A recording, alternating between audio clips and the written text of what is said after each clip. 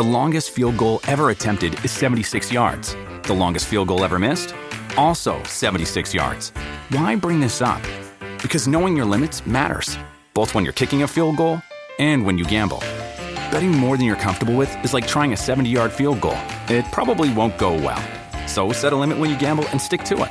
Want more helpful tips like this? Go to keepitfunohio.com for games, quizzes, and lots of ways to keep your gambling from getting out of hand.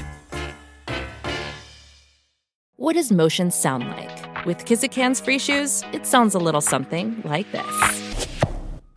Experience the magic of motion. Get a free pair of socks with your first order at kizik.com/socks. Mom deserves the best, and there's no better place to shop for Mother's Day than Whole Foods Market. They're your destination for unbeatable savings, from premium gifts to show-stopping flowers and irresistible desserts. Start by saving 33% with Prime on all body care and candles. Then get a 15-stem bunch of tulips for just $9.99 each with Prime. Round out Mom's menu with festive rosé, irresistible berry chantilly cake, and more special treats. Come celebrate Mother's Day at Whole Foods Market. Welcome to the New Books Network. Welcome to New Work in Digital Humanities, a podcast channel with the New Books Network. My name is Luca Scholz. I'm a lecturer in digital humanities at the University of Manchester, and this is a new series that I'm setting up together with several colleagues to create a forum to discuss new books and book-length projects that have a substantial digital component from across the humanities. Today, I talk with Marcin Wodziński and with Waldemar Spallek. Marcin Wodziński is a professor of Jewish history and literature at the University of Wrocław in Poland. Also, some people also might know the city as Breslau. He heads the Department of Jewish Studies there, and he published widely on the social history of the Jews in the 19th century, on the history of the Jews in Silesia and Jewish material culture, and in particular on the history of Hasidism. Marcin received countless distinctions and served as among other things, as the chief historian for the Museum of the History of Polish Jews in Warsaw. Waldemar Spallek is a assistant professor of geographic information systems and cartography at the University of Wrocław. He worked on a wide range of projects in cartography and geographic information science, including work that involved unmanned aerial vehicles and temperature data. Together, they created the Historical Atlas of Hasidism. It's the first cartographic reference book on one of modernity's most vibrant and important mystical movement. It's a spatial history of a movement that has often been understood as aterritorial. It uses 74 large format maps and a wealth of illustrations and charts to show how geography has influenced the social organization of Hasidism, its spiritual life, different types of religious leaderships, and its culture. It's also a social history in some ways, because it focuses not only on Hasidic leaders, but also on their thousands of followers who lived far from the Hasidic centers. So welcome, Marcin and Waldemar. Hello. Hello. So to start off, I would like to ask you, what brought you to this project? May I start? Yeah. Waldemar, is it okay? Yes, it's okay. That actually two phenomena that you already mentioned. One was my long-time interest in Hasidism. This might be called an offspring of my research 12 years project on key questions in Hasidism that I started in 2007. And one of the questions was about the space. And another issue that emerged kind of simultaneously was my work as head historian for the Polish Museum of the History of Polish Jews in Warsaw, when on the stage of preparation, I was responsible, among others, for the exhibition on Hasidism, on religious life in general, and Hasidism in particular. And there I was faced with a major question for the museum: how to show development of Hasidism, not to tell about it, but to communicate it to visitors who are not ready to read and believe. They need to see it. And there, the first idea that came to my mind was to map Hasidic expansion across Eastern Europe. But then I realized there's not such a map. And that was the first map that ended up as chapter 2 of our atlas. But from this concept, how to see and how to turn a concept that we have in textual forms into something that can be visible, the atlas emerged. Interesting. Right. So how did you meet Valdemar? How did he get involved in the project? So one day I received an email from Marcin and from Professor Marcin Wodziński, because I don't know him, and he sent me a proposition to make some maps on history of Hasidism, of history of Judaism, and about on contemporary Hasidism. It was very interesting for me because I am geographer, but my hobby is history of Poland, history of the world, and history of Judaism, especially of Polish Jews. So I agree, and I was in. On my side, if I may say, it was very simple. I was shopping around who is the best cartographer in the area. And of all of those, several names appeared actually, but only one was in Wrocław, available at the university. So I turned to him. As simple as this. Thank you very much. So, what would you say are the key contributions of this atlas? Key contributions is a difficult question. I would first of all, I'm not sure that everybody that listens to this podcast know what Hasidism really is. Right. Yeah. So maybe we should start with this. Yeah, sure. Hasidism is a religious movement that emerged in Judaism in the second half of the 18th century, and throughout the 19th century became kind of uniquely a mystical movement that is at the same time a dominant form of religious life of the biggest Jewish community worldwide, which was the Jewish community in Eastern Europe. This is one of maybe two such world phenomena that a mystical movement, which is elitist by nature, manages to conquer the vast share of the population that becomes really a popular form of religiosity, maybe with Sufism, right? Are two of such. And what is even more important, with time, Hasidism managed to position itself as the embodiment of traditional Judaism. Today, for many people who never heard the name of Hasidism, when they are asked what is a Jew, how a Jew looks like, they would give you the description of a Hasid, a person in a fur hat, in a black capota, with white stockings. So description of a Hasid. So in this sense, Hasidism became kind of an icon of Jewishness and of Judaism, or at least traditional Judaism. In this sense, until now, it occupies a central position in Jewish life. And this is possibly the most popular topic of Jewish studies worldwide, except for the Holocaust, of course. There is huge interest into this, but at the same time, there is a concept of Hasidism being aterritorial, or actually Judaism being aterritorial, which I take to be totally wrong. And the concept was, if we can visualize with maps the expansion of Hasidism, what can we learn about this movement? What can we learn? And that was my boldest statement. What can we learn about correlation between space and spirituality? And the number of maps is trying to trace what is correlation, how the space influences spirituality, and how spirituality informs the spatial development of the movement. At the same time, one of important innovations of this atlas in study of Hasidism and in study of Judaism more generally was a turn from elitist to egalitarian perspective. A dominant trend in researching Hasidism, as many other religious movements, or from 19th century as much of history in general, is to focus on the leaders, which is for many reasons is easier, it's more attractive, the sources are readily available. Yeah. But my contention is that Hasidism is so important exactly because it became mass movement. So this egalitarian aspect of Hasidism is at the center for me of interest. And instead of mapping the Hasidic leaders only, I tried to put at least equal attention on hundreds of thousands of rank and file Hasidim worldwide to put into this map. I think this is something that changes our perception of Hasidism in general. It's something that is also kind of new for geography of religion and history of religion more generally, I believe, because we also managed to make an atlas that is kind of unique in presenting kind of mesoscale of thinking about religion and its history.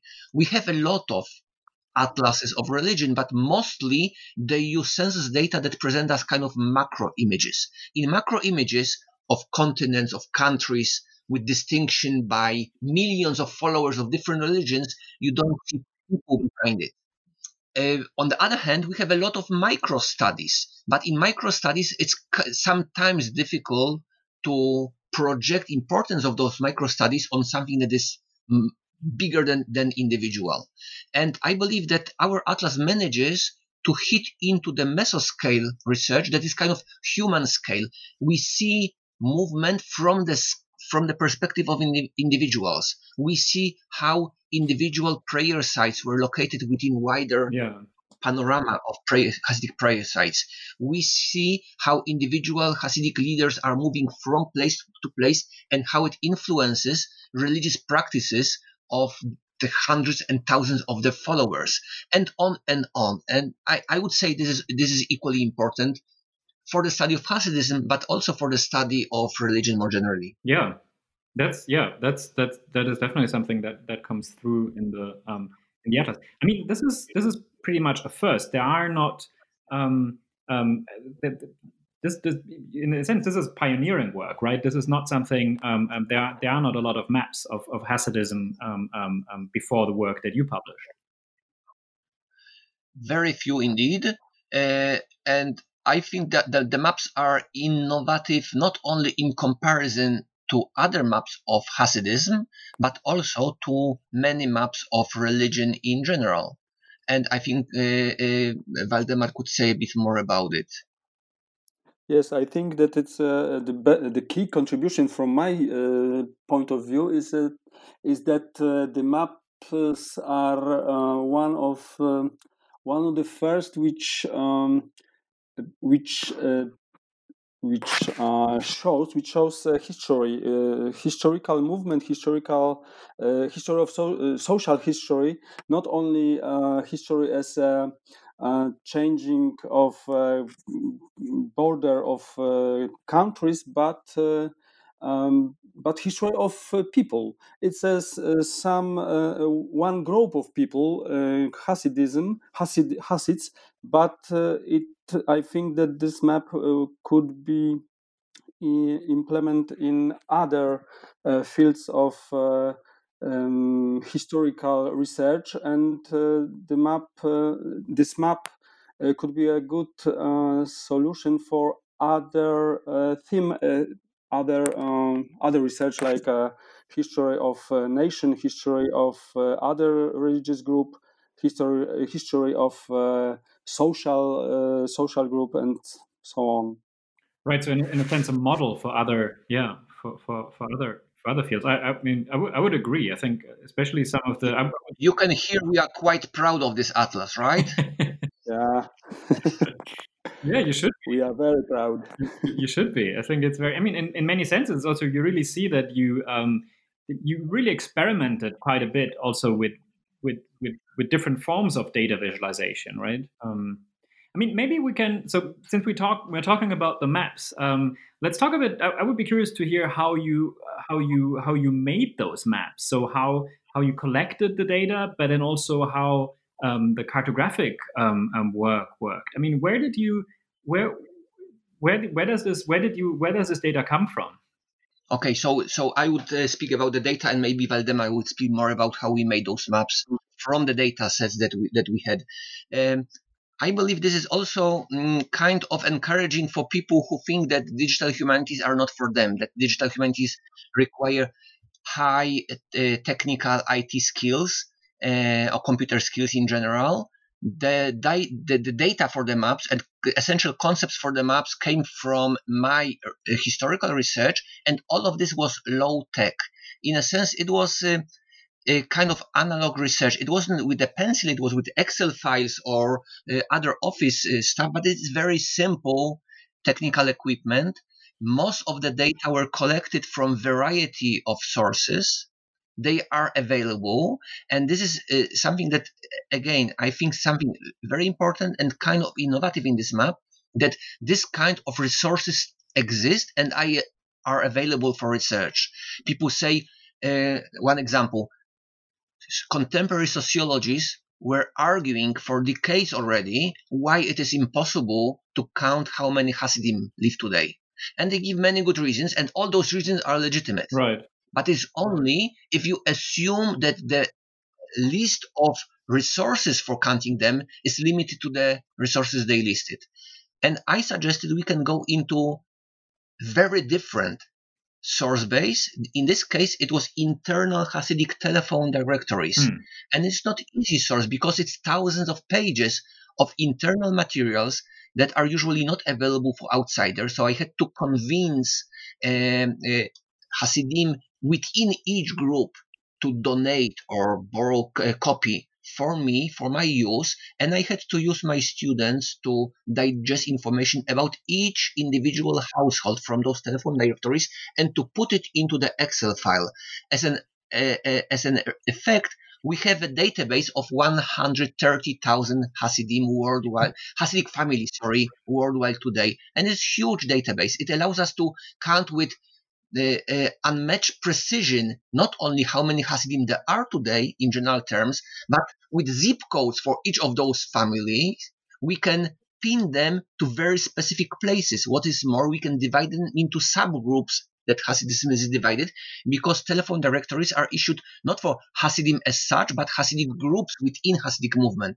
So we can say that this is a Satmar Hasid, this is Lubavitcher Hasid, this is Gerer Hasid, and we can tell, for example, how many of Lubavitcher Hasidim live in Kronhausen and how many of them live in Borough Park. And you can say with very precise information about hierarchies of those groups, size of those groups, how they mix, where they live and where they do not live. For example, none of the Satmar Hasidim would living in the occupied territories, while at the same time, some groups have as many as 10% of the Hasidim living in those territories, and on and on. So you can not only map, but you can also understand structures from those data. As I'm saying, it's very simple. It's just telephone directories. How long? And this is only one. It's only one. It is the biggest one, but only one of types of sources.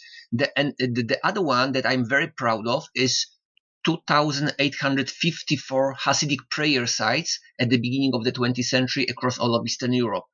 And this required me actually months and months of work going through Hasidic memorial books, Pinkasim, which is kind of record books, Hebrew and Yiddish press, recollections, collections of subscription books, and on and on. It was many months of work, but what came out is again something that is unmatched in research on Hasidism, because today we can tell very clearly what was the hierarchy of groups, what was the strength, what was the geographical distribution of individual Hasidic groups, what were interrelations between them, and on and on.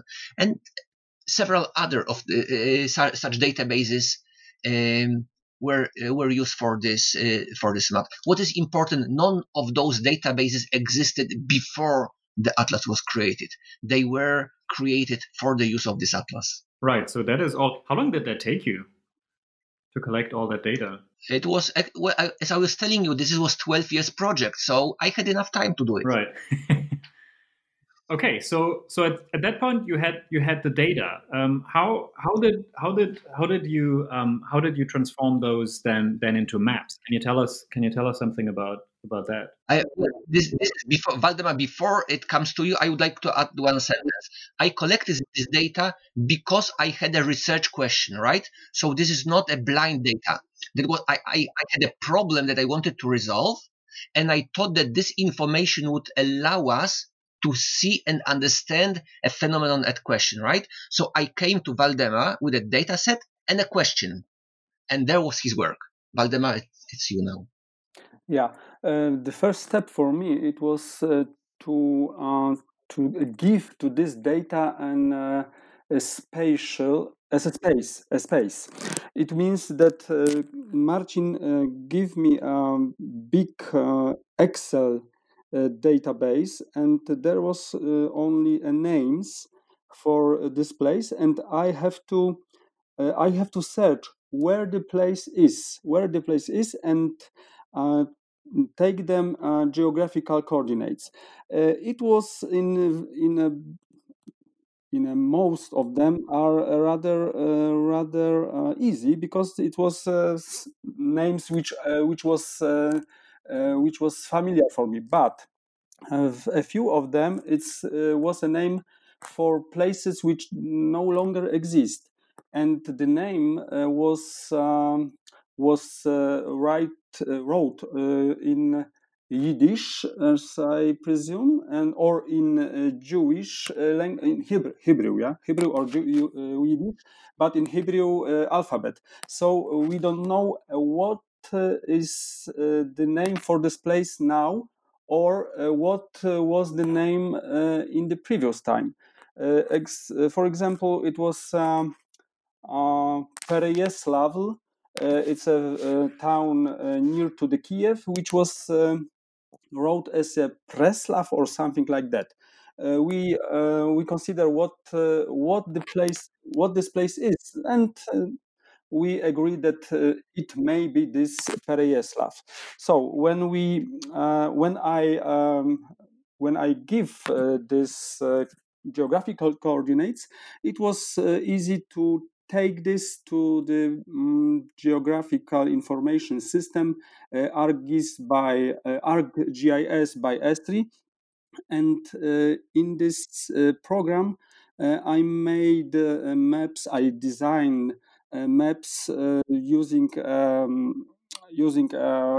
typical cartographical method, and for many of maps, it means I and Marcin, we not discover, but mm, um, we make a quite new cartographical techniques, cartographical methods to visualize this data. For example, there was a problem how to show on maps a development of Hasidic or Tzaddik dynasties.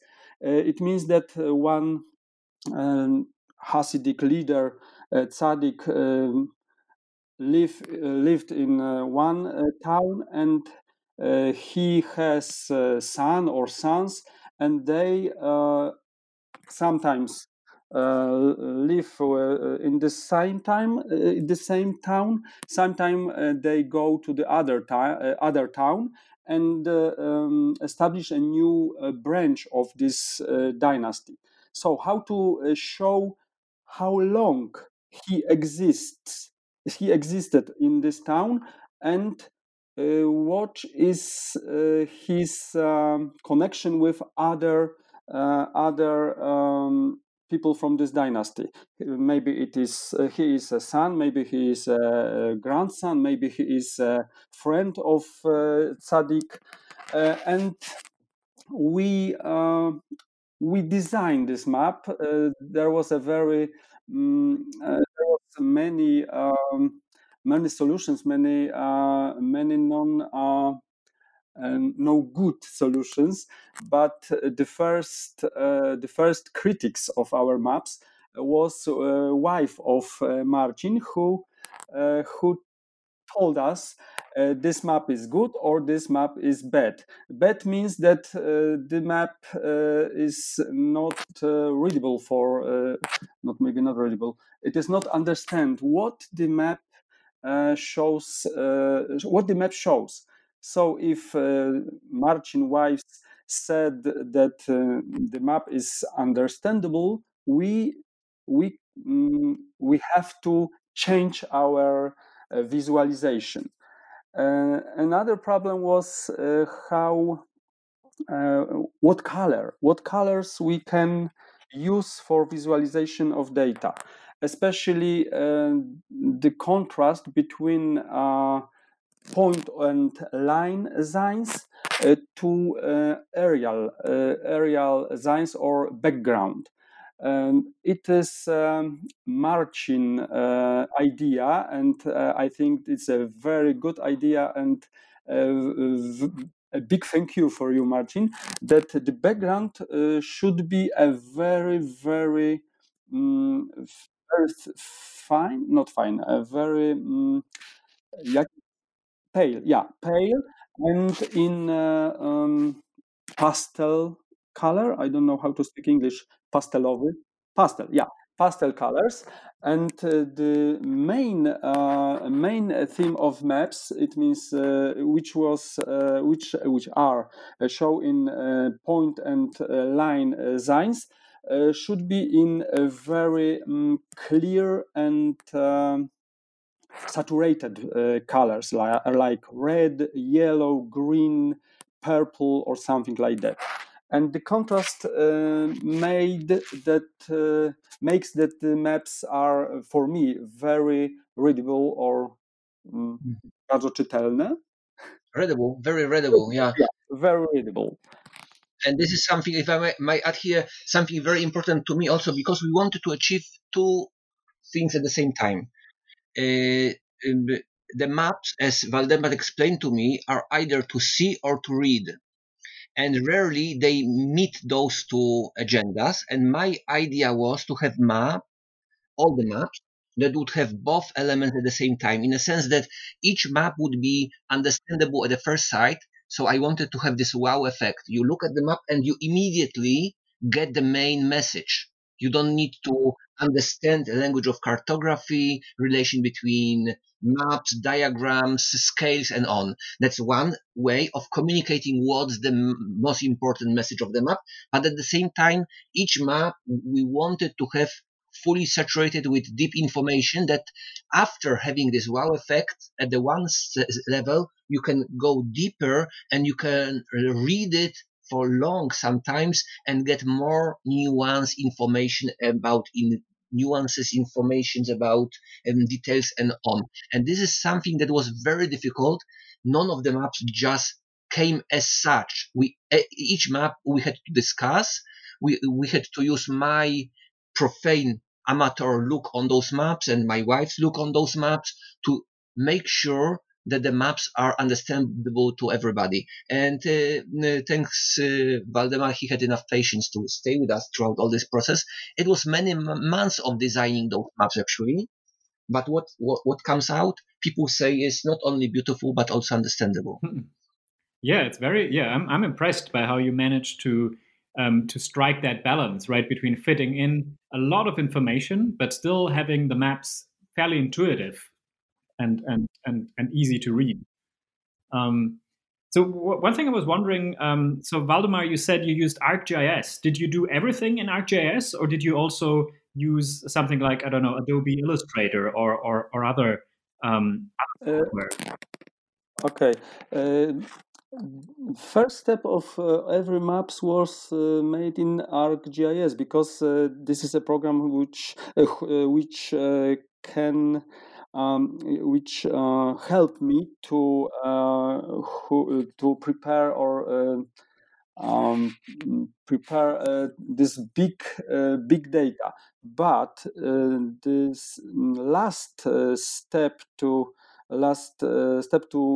prepare maps for printing, it was made in Corel Draw, because ArcGIS is a program for preparing map on screen, on internet. So it means that there is no special function and special tools to prepare for printing. For example, special function black is always over print. It means that black color is in printing is how to say it, is print on paper in the last step of printing. So in program we have to check that every black elements, points, letters, words on maps should be overprint. It means that black is overprinted on yellow or cyan. Cyan is color of ink, and on magenta. And thanks for that, the map are much better from technical point of view. So the last step of preparing maps I made in CorelDRAW. Okay. Yeah. Interesting. Yeah. Yeah. The all right. So what about the reception of this book? What was your experience with how people read this? Do you think that this atlas reached a different audience than maybe your previous work? Oh, surely it does. First of all, this is my first book with Princeton University Press, which is a global publisher. So the book reaches widely, really, but far beyond it. As I was saying, though, this is visual material, so it communicates issues that I was presenting in textual way for last 20 years or something. Now those issues can be presented in visual way, not only with maps that we discussed, but also with illustrations, charts, and tables. This atlas has 100 color illustrations. Some of them are unique, published for the first time, and also the publisher put a lot of effort to follow our requests and advice how to combine maps and illustrations so the way that they speak to each other.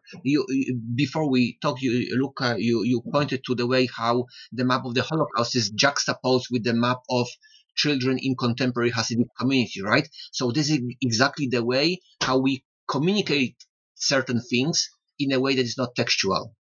And this is one way, obviously, of communicating this. And I believe this is very successful. The atlas is very popular within academy, but also beyond it. And this is my first time that I have such a warm reception from the Hasidic community.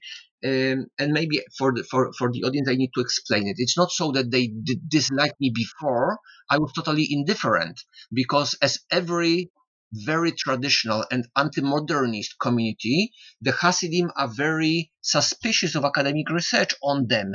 They don't believe, in essence, they don't believe that we have anything significant to tell them they don't know already. They believe that we are interested in kind of external aspects of their life, like social organization, economical aspects, which are not essential, that we don't understand what real religious life of the Hasidic community is. And this is very typical conflict between religious and secular communities.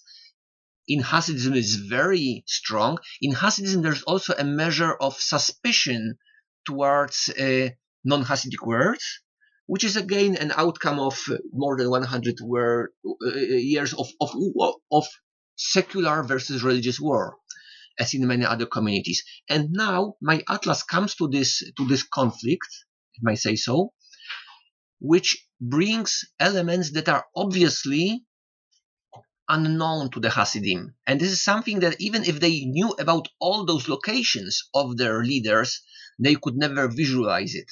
So I'm telling them something that is important, that is relevant, and it's very new to them.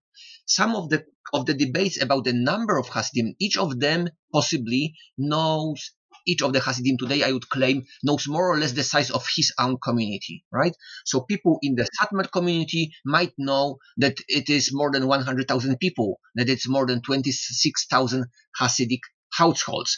Or the people in Sadagura might know that it's less than 1,000 households. So they know those sizes, but they don't know how it is situated in relation to all other families, all other Hasidic groups, and what is the geographical pattern of their life. And here they come in Atlas into the information, important information about their own group and all other groups, and they compare it and they see. And actually I was receiving emails from people saying, oh, I see that you recorded even my own family living in this small place that nobody ever noticed there is one Hasidic family here.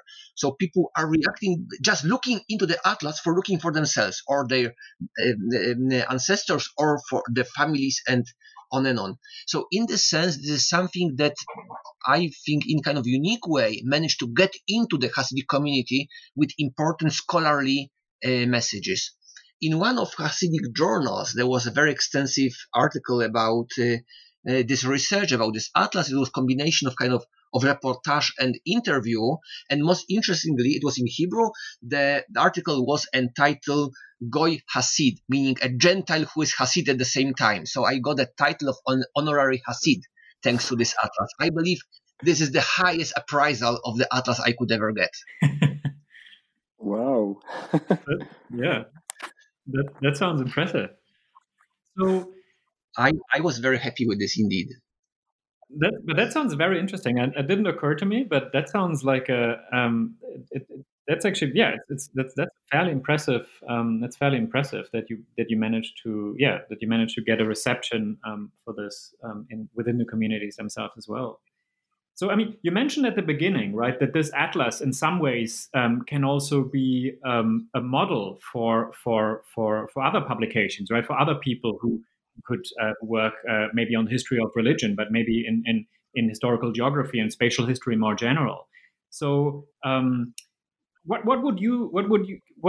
advice would you give to people who are thinking about embarking on a similar project? Think twice. It takes 12 years to prepare it. That's first advice, maybe. But I'm not good at giving advices. In a sense, this is an open field. Today, with digital tools, we are in position to research things that were unavailable. Actually, it was unimaginable that we can research, and today they are at hand for us. At the same time, what was important for me with this atlas was that this atlas was driven by the research question and not by the source or technicalities or technical opportunities. Very often in digital humanities, we have exemplary research which is showing what you can make of this kind of source or what you can make with this kind of tool, but they respond to no question. We are not interested in responses, simply. We never ask those questions. And here, the atlas comes with a question of issues that we want to know, the questions that were very important at center of the study of Hasidism, of study of Jewish religious life in general. So in this sense, if I was to give advice, I would say, by all means, use as much of digital humanities as possible, but always start with a research question. Think what interests you and then look for tools and resources and not the other way around. Yeah, that sounds like great advice. How about you, Valdemar? Is there something from a cartographic point of view that you would say, any advice you would give to people? Yes, I think that everyone who want to do this the project like ours, to do some maps on historical geography, on history more generally. If you want to do this, and don't hesitate. Don't hesitate. Maybe you come up with a much better solution that we. But I think that it's a very great idea to make maps for history, because maps helps to understand what happened in past time. Without maps, it is not simple to understand. If I might add also issues that I think it's trivial, that possibly everybody knows, but sometimes it's important things, such obvious things. What digital humanities and what GIS changes is that the map is the beginning and not the end of the research. In a sense that the maps that Valdemar presented to me from the material that I had opened to me new possibilities of understanding these materials. I had a question. I thought I knew the material, but only after the mapping, I saw what they really tell us, what they really bring, what are the information encoded.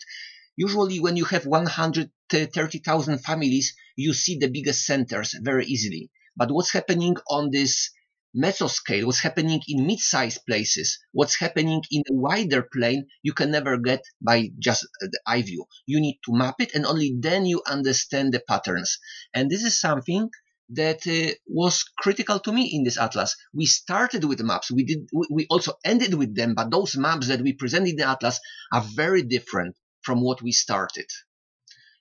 And that's the best proof to me that mapping is really something that provides entirely new understanding into history. So for you, this was a way of doing research. It was not presenting something you already knew. It was really exploring. Exactly. And I think this is typical for GIS in general. You are unable to understand this material, to see the patterns that are in without actually making the first map. Only from this, your research question is transforming, is asking new questions, is giving more nuance, is seeing the patterns, dynamics, maybe historical development, maybe spatial changes. And this is why the maps are so much richer, and then the analysis of the map can tell us so much more. Yeah. Well, this sounds like a great way of concluding, in a sense, our conversation on the atlas. Before we end, though, I wanted to ask you, what are you working on now? What is next for you? Waldemar? Now I am working on the atlas of one of mountain in Poland, in South Poland, which was called Giant Mountains, or in Polish Karkonosze, or in German Riesengebirge. It's a part, the highest part of Sudeten. Okay. I hope that you know where is it. Yeah. Okay. And my research is historical, obviously. My new project is entitled Two Enlightenments, and this is a comparative study of Polish and Jewish Enlightenment at the end of the 18th and the beginning of the 19th century. There is a spatial and the age component into this, because one of the chapters will be on the library of the Two Enlightenments, but it's not only about this. It's more historical comparative study of how Polish and Jewish Enlightenment coexisted in the same territory. This is kind of a unique case in history, that you have two national enlightenments developing at the same time, at the same territory, and how they react to each other, how they influence each other, actually. So this is my next project. Fascinating. And it's going to be a book? It is going to be a book. I have actually part of this book already written. I started this project many years ago, then suspended it, and now I'm returning to finish the book. Really, in 2 or 3 years' time from now, I hope to have a draft manuscript of this book. Yeah, that sounds great. Well, thank you. Yeah, well, thanks so much for this conversation. I think this was really it was really interesting, and I think it will be interesting for a lot of people. So thanks. Thank you for inviting us. It's very important for us that we can spread the word about the atlas. As you saw, we are extremely proud of this atlas, and we are always very happy to talk about it. Yes, thank you very much. Thanks for joining. Bye. Bye.